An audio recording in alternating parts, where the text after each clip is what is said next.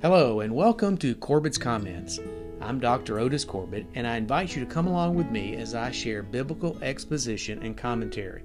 I truly believe that God's Word is one of our greatest helps as we live for Him in the world today. And so, like the psalmist, let us agree to hide His Word in our hearts that we may not sin against Him. Hello, I'm Otis Corbett.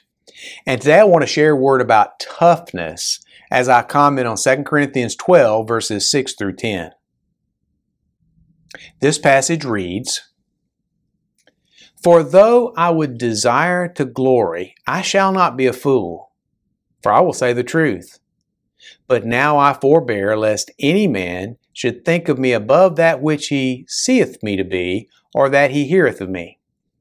And lest I should be exalted above measure, through the abundance of the revelations, there was given to me a thorn in the flesh, the messenger of Satan, to buffet me, lest I should become exalted above measure.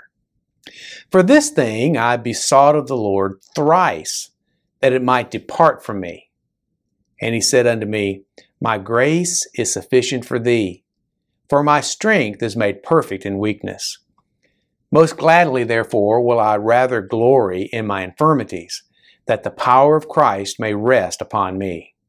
Therefore I take pleasure in infirmities, in reproaches, in necessities, in persecutions, in distresses, for Christ's sake. For when I am weak, then I am strong." Now, as I record this, although it is August in Alabama, I am wearing an Army aviator's glove on my hand. Just one, not on this one, just on this one. And no, I am not channeling my inner Michael Jackson. I'm wearing this because I recently was unboxing a table for my wife and my pocket knife slipped. 4 stitches, 3 different seats in the emergency room, 2 hours and 1 tetanus shot later, I was back home with a very large bandage, a massive bandage almost, covering a small but deep wound in the web of my hand. Now, I'm wearing this aviator's glove to hold in place a much smaller bandage on that awkward spot in the web of my hand between my thumb and forefinger. It's hard to keep a bandage on there, and so that's what I'm doing with this glove on. Now, the thing that surprised me about this accident was that when I looked at the wound, I almost passed out.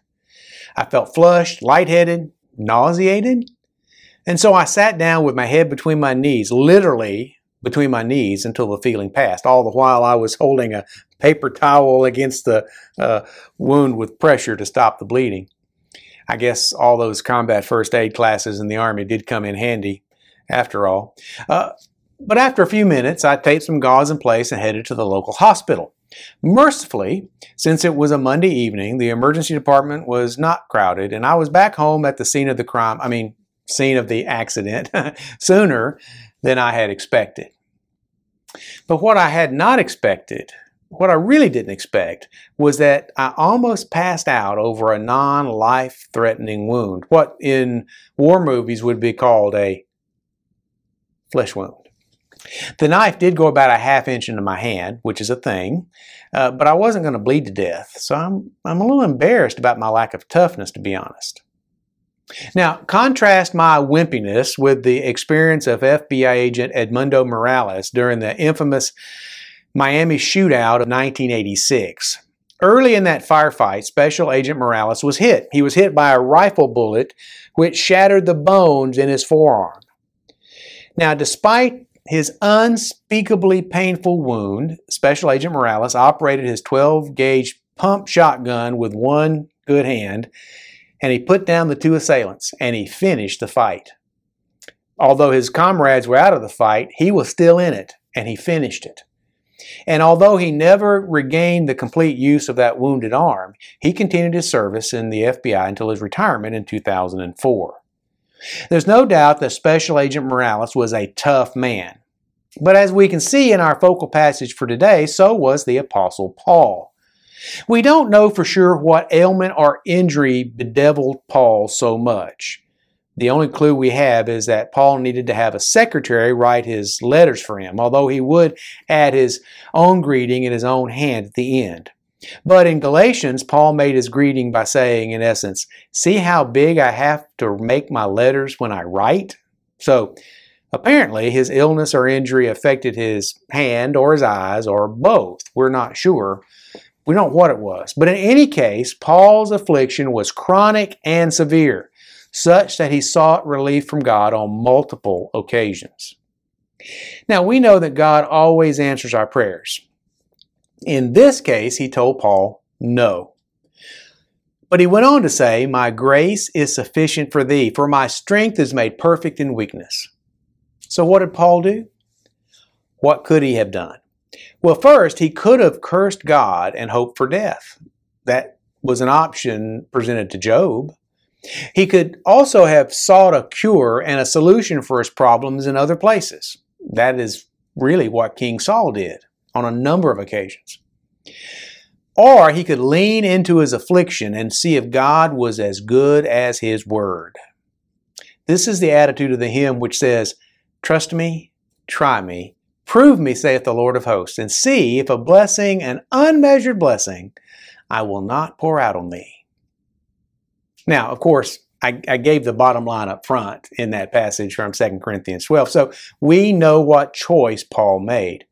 Because of God's faithfulness and because of God's promises, Paul made the decision to be tough. He made the decision to rest in God, knowing that God would help him to be strong. So what about us? Are we tough? Well, I guess I'm not as tough as I thought I was, since I almost passed out because of this flesh wound. Toughness, however, is not measured by our initial reaction to an event. It is what we do after the initial shock wears off that counts. You see, when Special Agent Morales was hit by that rifle bullet, he was knocked to the ground in shock and then in agony. As the bullets flew around him, he too had a choice to make. He could lie on the ground and wait for the fatal shot, or he could fight back. He admitted that he got angry, and that motivated him to fight back. And he won that fight because he decided in his will he was going to be tough that day.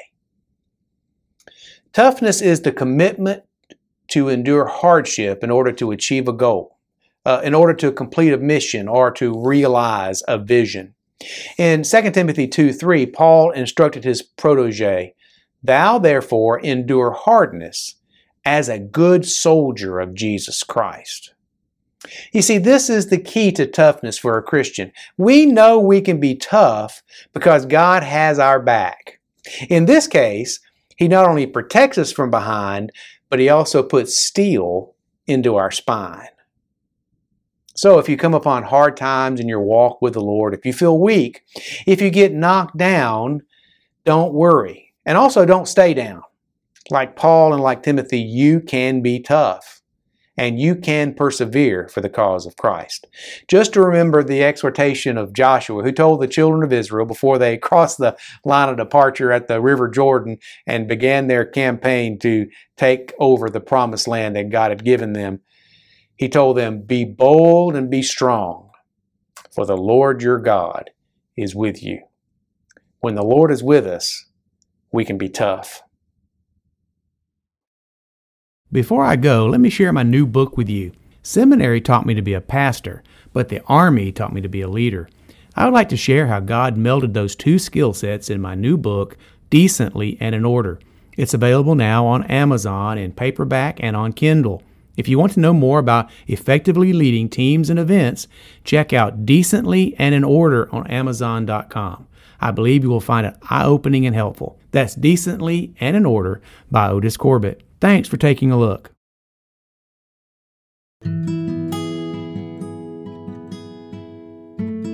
Thanks for listening. I'll be back soon to comment on more scripture that we can consider together to help us in our everyday lives. Every blessing. I'm Dr. Otis Corbett.